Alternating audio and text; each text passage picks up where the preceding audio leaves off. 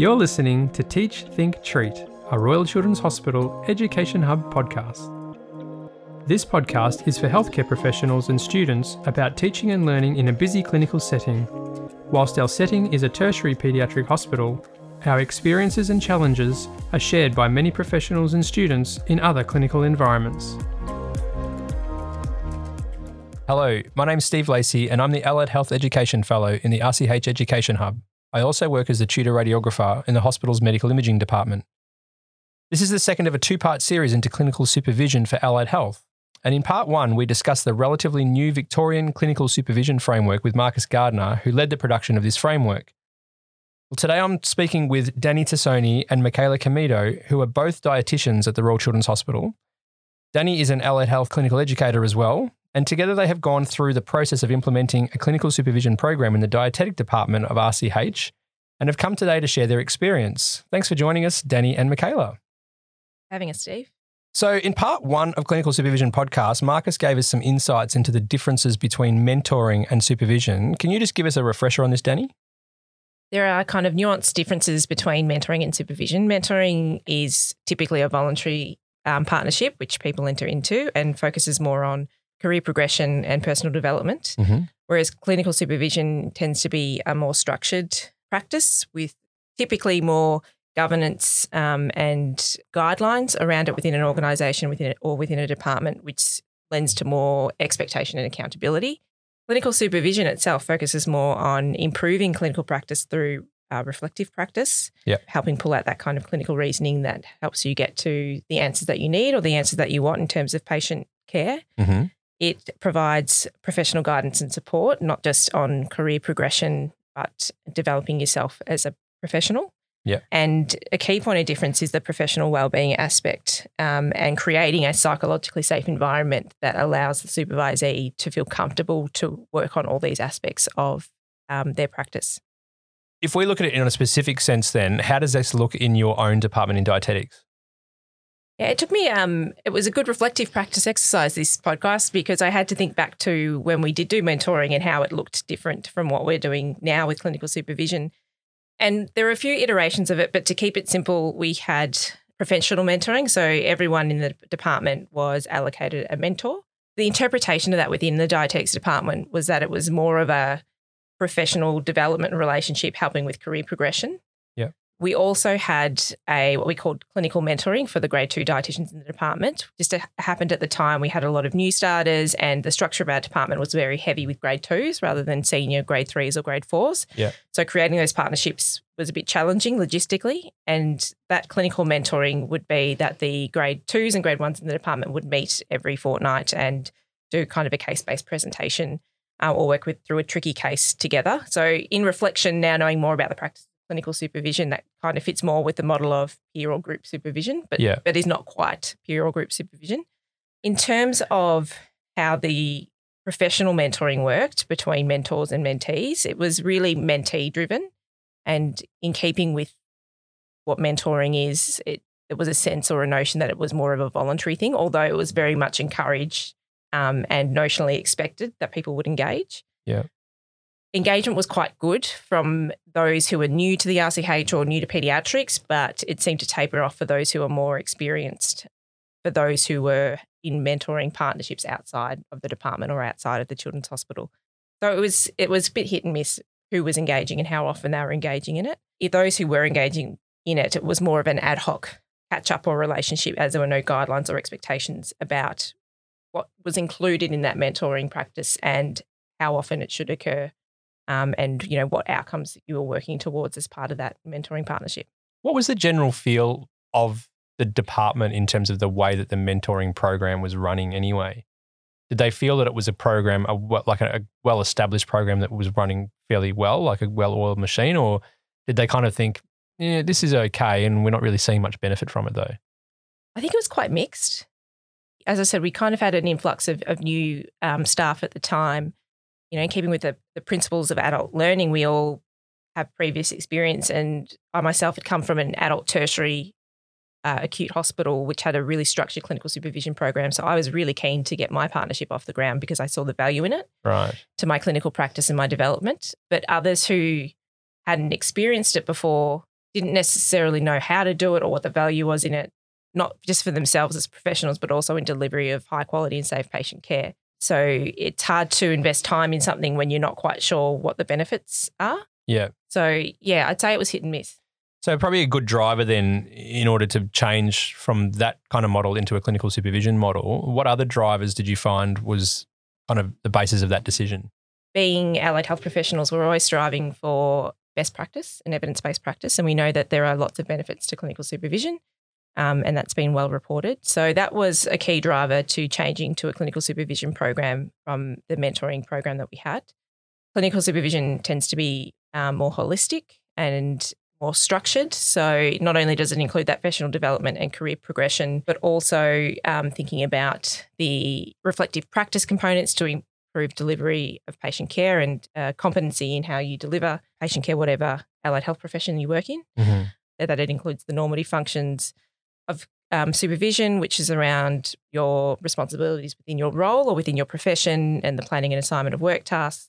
The formative or educational aspects of supervision, thinking about integrating theory into practice, pulling out clinical reasoning and engaging in reflective practice. Mm-hmm. And as I mentioned before, the restorative or supportive aspects, thinking about the supervisee's professional wellbeing, particularly in working in kind of high acuity care of chronically unwell people. Mm-hmm. And we experience a lot of vicarious trauma through what they experience. Mm-hmm. It's particularly important that we include that as part of our support of our supervisees. Yeah.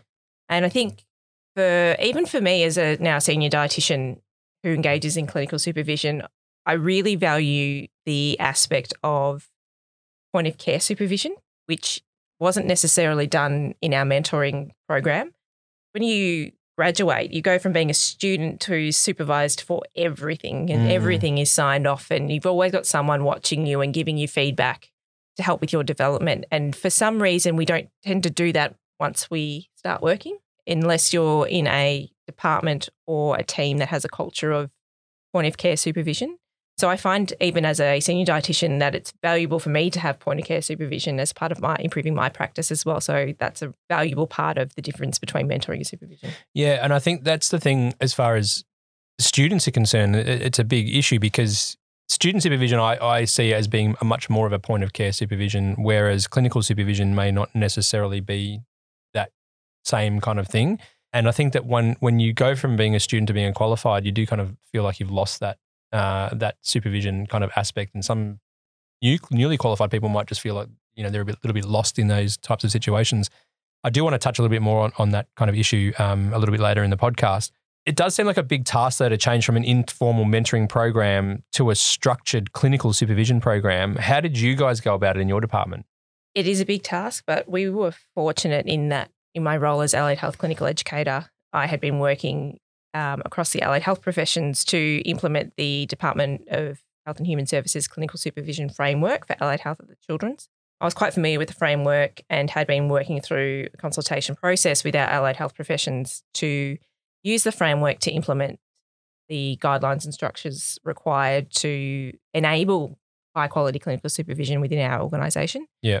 And part of that was undertaking the organisational self-assessment that's available that sits alongside that framework to assess where the strengths and the gaps were for clinical supervision within our organisation. So looking at local governance, the structures and the resources that would support clinical supervision. And from this, we were quite proud to create our first local RCH Allied Health Clinical Supervision guideline for all 23 of our allied health therapies and sciences that we have at the Children's Hospital. Yeah.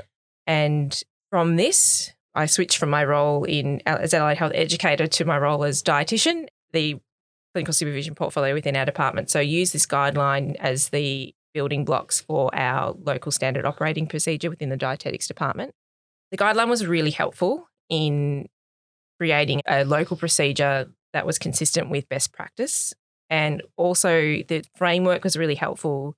We know that healthcare workers are transient. We know that they move from organisation to organisation. So if we can get some consistency across organisations, that will support the practice of clinical supervision because we're not creating different expectations for allied health at different organisations. Yeah, I was going to say as well, it probably was helpful for you that you came from another organisation where you had a well-established clinical supervision program. So integrating something like this in your own department, you kind of had a bit of a background knowledge and understood what was kind of going on and what was kind of needed based on what they already had established anyway. Yeah, that was helpful. But, having said that, that was only my experience and one experience. So a key part to creating this local procedure and creating the guideline more globally was the key stakeholder consultation. So that kind of in adopting the principles of co-design. So, you get everyone's buy-in and experience and opinions to create something that is valuable to the user and to create something that is likely to be adopted and sustained. Yeah. So it sounds like it was really good to get the support then from the right team members within your own department as well. Michaela, let's go to you. You're kind of acting a bit more of a supervisee in a program such as this as well. Where does that kind of sit? Like, what were your thoughts and feelings around changing from a mentoring to a clinical supervision program? Or for others, it may be that they have nothing in place and being asked to participate in the program for the first time.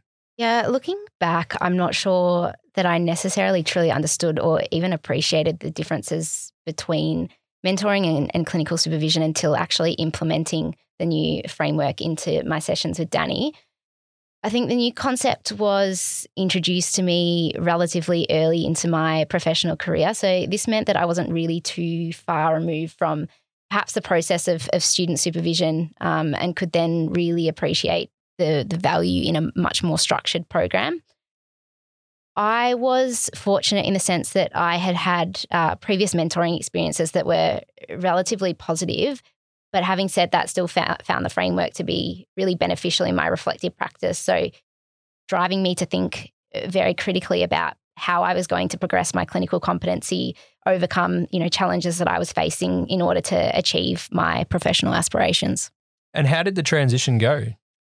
Yeah, the transition itself felt relatively seamless at the time. And I think this is probably attributed to, the education that our department received and having a very clear framework in place, which guided me as a supervisee, but also supervisors.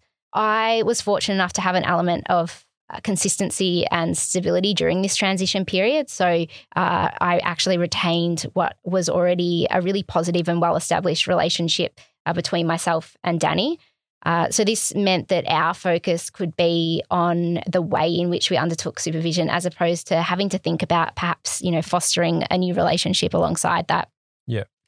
Having said that, though, more recently I have actually experienced a change in supervisors and, certainly thinking back, it can certainly be beneficial to gain different perspectives from others. And I think for me, one of the most noticeable differences between mentoring and clinical supervision was formalising the discussions that we were having through documentation.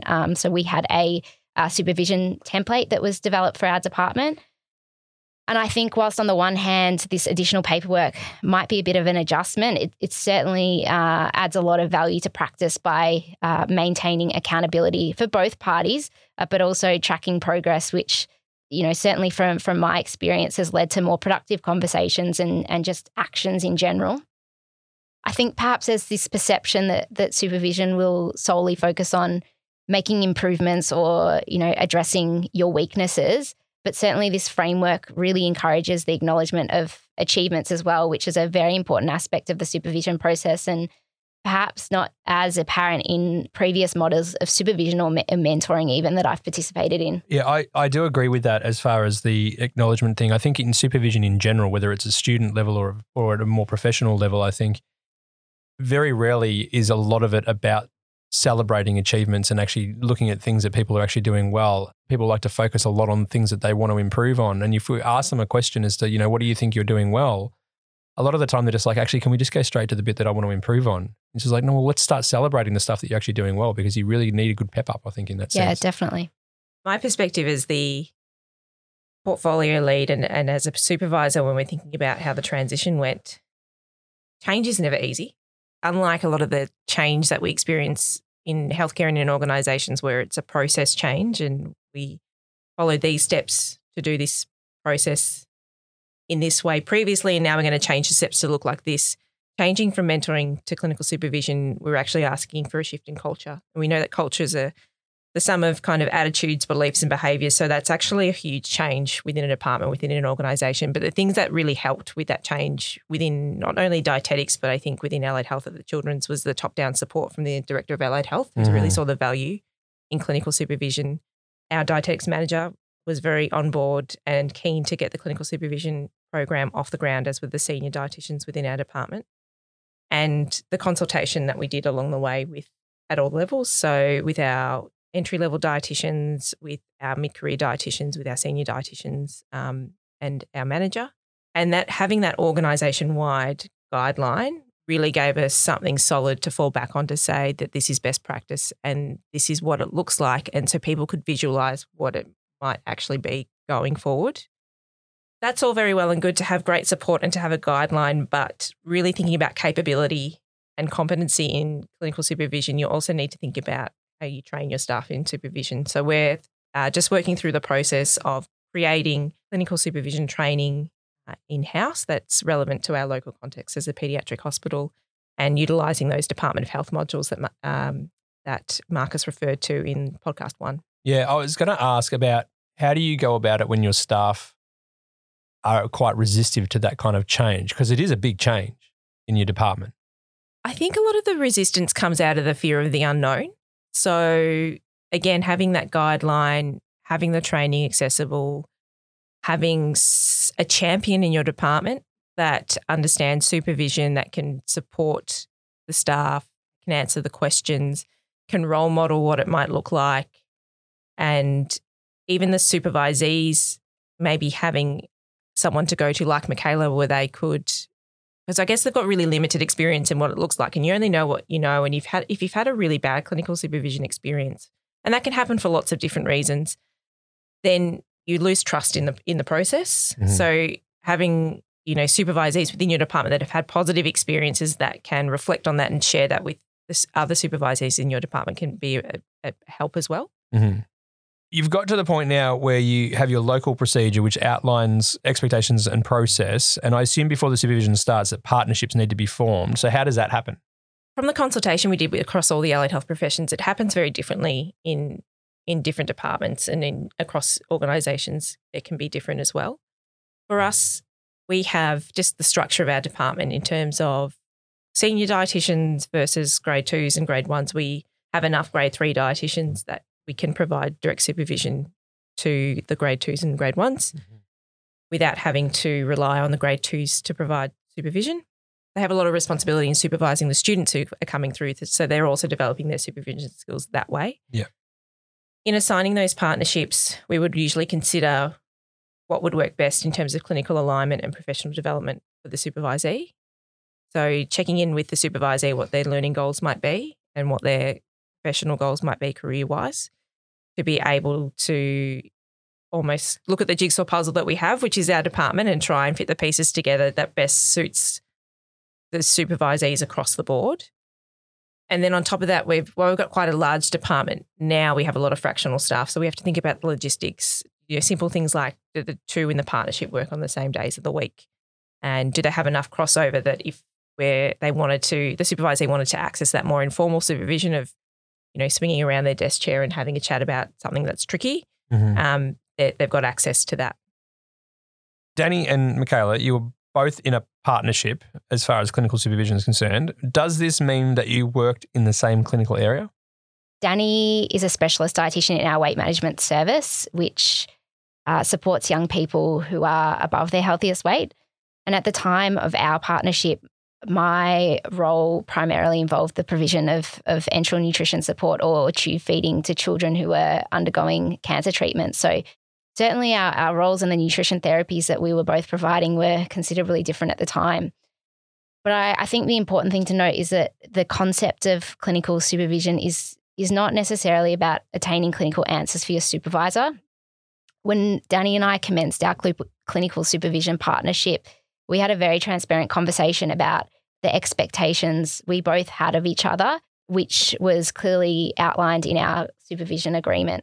Yeah. So to give a bit of an example of this, Danni set the expectation very early on that any problems I raised would need to be met with at least one potential solution or some sort of course of action that I had considered prior to our discussion, which I think really encouraged more of a reflective practice, driving me to problem solve and learn along the way.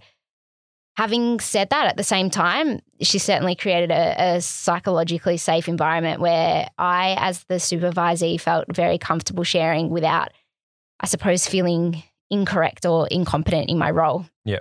In summary, having clinical areas that were not aligned was never really an issue for us.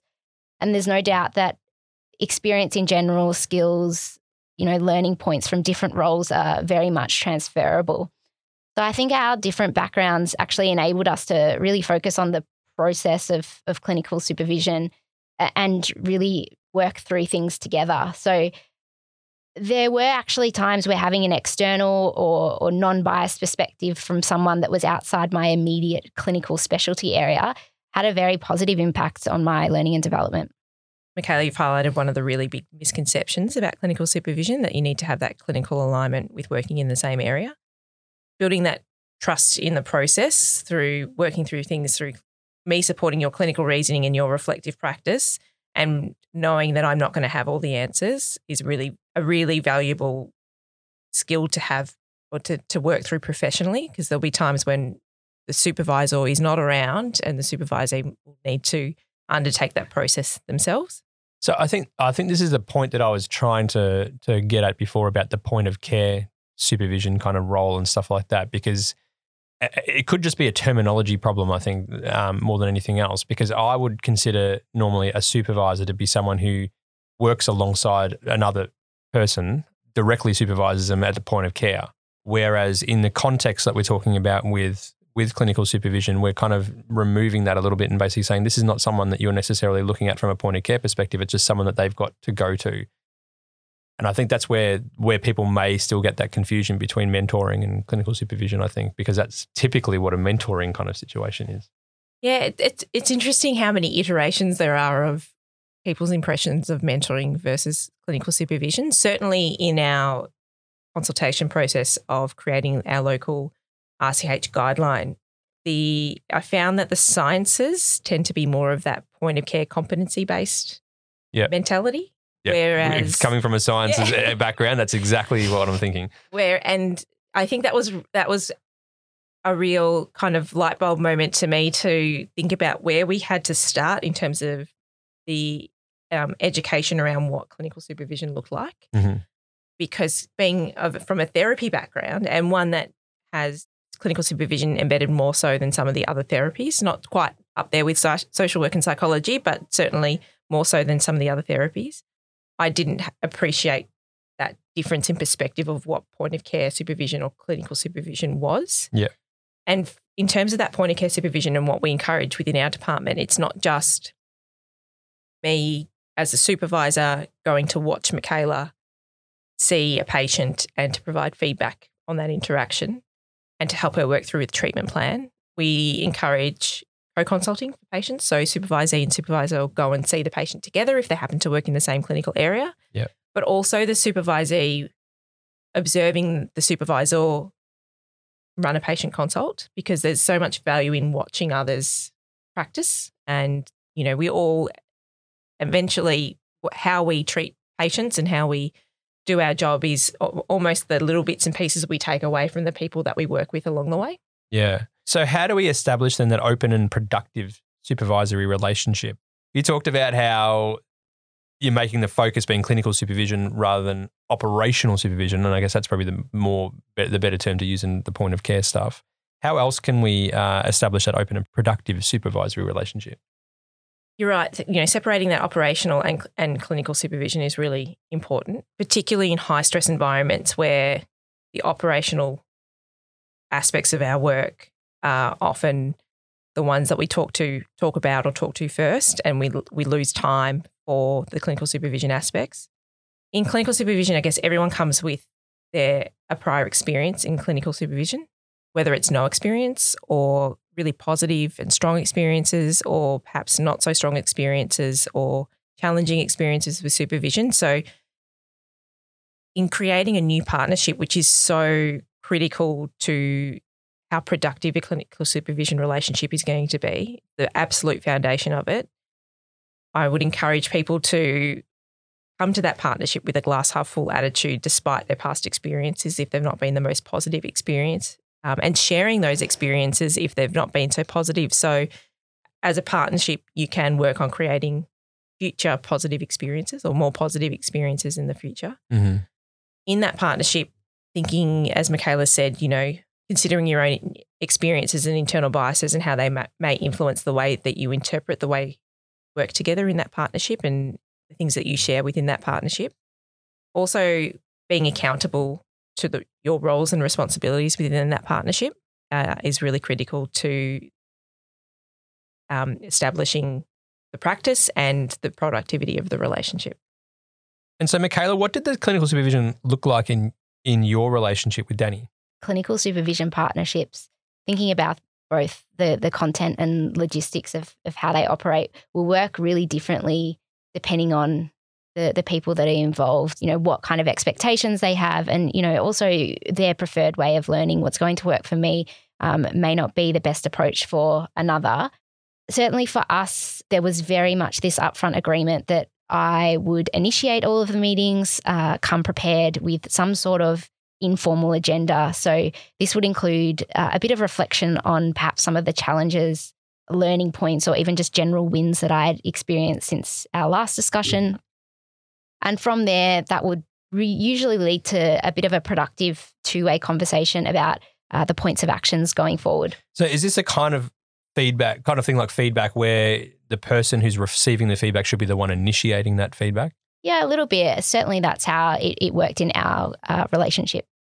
It's not that we lumped all the logistics of the practice onto Michaela. That's consistent with the guideline that we have in our organisation in terms of the division of responsibility with supervisees leading the practice. That helps when you change partnerships because the supervisee has the same expectation no matter what partnership they're in. Yeah. The supervision partnership that Danni and I had evolved quite naturally over time. Certainly our relationship deepened, but also, I became a much more experienced clinician. So for us, there was over time less point of care supervision, a lot more encouragement and support for some of those non-clinical activities. So, thinking about quality projects and extra roles within the department. Yeah. And a greater focus, I think, on career progression. So both in the clinical and the non-clinical domains. We had very formal and informal components of our partnership. So that was certainly something that worked very well for us. And I think for clinical supervision to be sustainable, there needs to be some element of flexibility in practice. So, it might be during the COVID-19 pandemic, for example, we switched to an online or virtual supervision model of practice.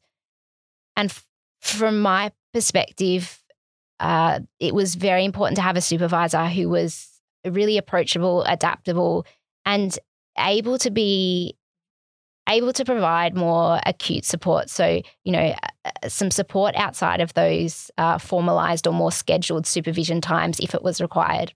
And then you got to look at things like workload as well, because workload you might have some sort of meeting all set up ready to go, and then all of a sudden your workload completely changes because you've got other priorities that kind of need to kind of come into there. So then you're going to have to be flexible that way too. Yeah, that's certainly something that we experienced working in this sort of acute hospital setting. Yeah. I think that lends to the kind of cultural shift that we were hoping to achieve in that, yes, other priorities pop up and sometimes you have to reschedule your clinical supervision, but also giving our supervisees permission to schedule in regular meetings and keep those regular meetings as a part of their essential practice. Because that's a priority too. Yeah. Yeah. Yes, in the short term, you may get to do one less thing in your day because you've done clinical practice, but the mid to long term benefits of that are huge. So really giving them permission to say this is essential and this is more important and I need to keep this meeting, or today is not the day for this meeting, but I'm going to reschedule it to tomorrow, and making sure that we continue to catch up regularly. Yeah. And certainly that upfront agreement or supervision document that's discussed at the beginning of the partnership really supports that, in that there's some sort of agreement around the expectations of, yes, if you need to reschedule, that's fine, but we're going to do it within a certain time frame so that it's still prioritised as part of practice. I think when we're talking about, you've asked Michaela what supervision looked like for her from a supervisor's perspective. I agree with everything she said. But for me, as a dietitian who helps patients improve their eating habits, I'm not kind of well versed in checking in with people around how they're going. But that wellbeing aspect of clinical supervision gives me permission to do that, and the training in it gives me support in how I might open those conversations, particularly through the pandemic over Zoom. Like, it's not the ideal way I'd like to catch up with Michaela, but it's what we had. And to say, things are really tricky at the moment. We're all being isolated away from each other because we have to work differently. How are you going with that? And also in terms of working in a pediatric environment, which carries a high emotional burden. At the time, Michaela was working in oncology services. How are you going with that as well? Because we do carry a lot. Allied health professionals often troop on and just get on with things, but it's okay to feel things as well. And absolutely. As a supervisor, it's not my role to provide counselling. It's not my role to be the psychologist. It's my role to check in and to see how she's going. And when we identify that there are challenges, what services or what strategies are available to help reduce the burden on that her professional life has on her. Yeah. I do want to just touch on a point that was raised a little bit before about career progression. Can you elaborate on how the use of clinical supervision can enable that? Yeah, I think for me, the process of clinical supervision certainly enabled me to better identify the things that I wanted from my professional career.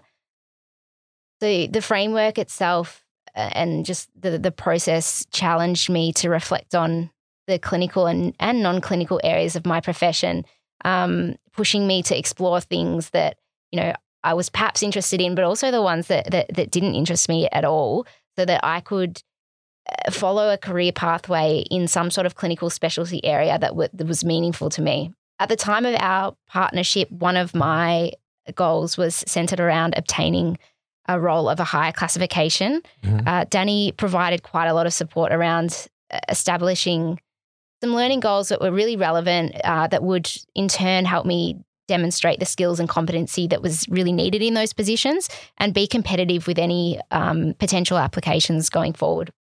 I think working with Michaela on that, it was crucial, those learning goals that she established with my support. And it's tricky, especially at the time. Michaela was relatively new to practice, relatively new to our organisation.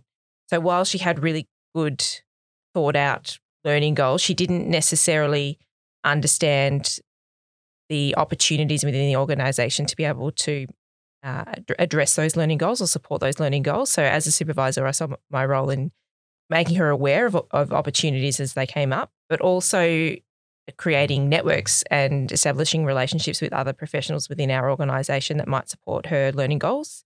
And certainly the mock interviews and helping with job applications, especially given a lot of what she went through was internal interviews, which is the hardest type of interview in my opinion, because you're trying to sell yourself to people who already know you. I agree. Michaela's not one to promote herself just generally, let alone when she's in a kind of high stakes For those listening, she's just sitting here looking very shy right now. So,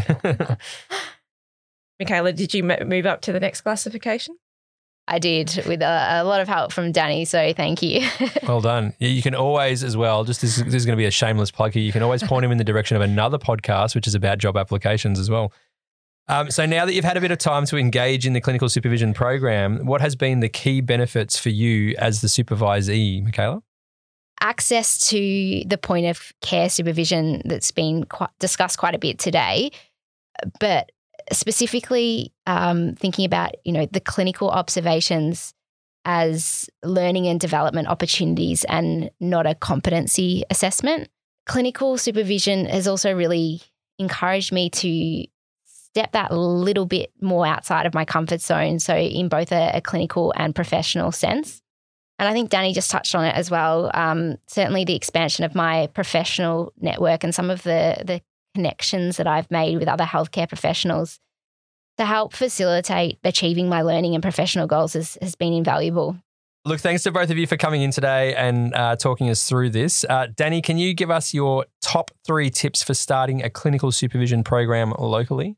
I sure can, Steve. I would recommend that you don't feel like you have to reinvent the wheel. There are so many great resources that are already available. We've touched on, and Marcus touched on, the DHHS Clinical Supervision Framework and the organisational self-assessment that sits next to that. There's also a lot of guidelines and resources on the HETI website. In developing your local guideline, procedure, policy, whatever your organisation decides to go with, think about who are your allies and who are your key stakeholders. You want that top-down support. That's really critical to the process, and also thinking about the principles of co-design to get that engagement across all levels and that shift in culture that this requires.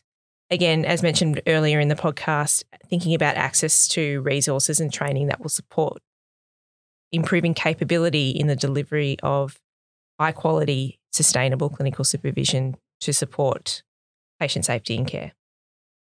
And Michaela, can you just give us one tip for someone who's about to begin the journey of a supervisee from clinical supervision? Can you just give a tip to that person as to how they can go about it? I think go in open-minded. So obviously people have come with lots of different experiences, but if you enter into this practice really open to perhaps a new partnership or a new framework of model, there are some really beneficial things that will come out of it for you as the supervisee. Fantastic. Thanks again to both of you for sharing your experience in the clinical supervision within your department. Although it sounds like a lot of work, it certainly sounds like it's much more worth it in the long run, that's for sure. And a reminder to those who are listening that you can access the Victorian Clinical Supervision Framework by going to vicalliedhealthsupervision.com.au. Thanks, Danni and Michaela, for speaking with us today. Thanks, Steve.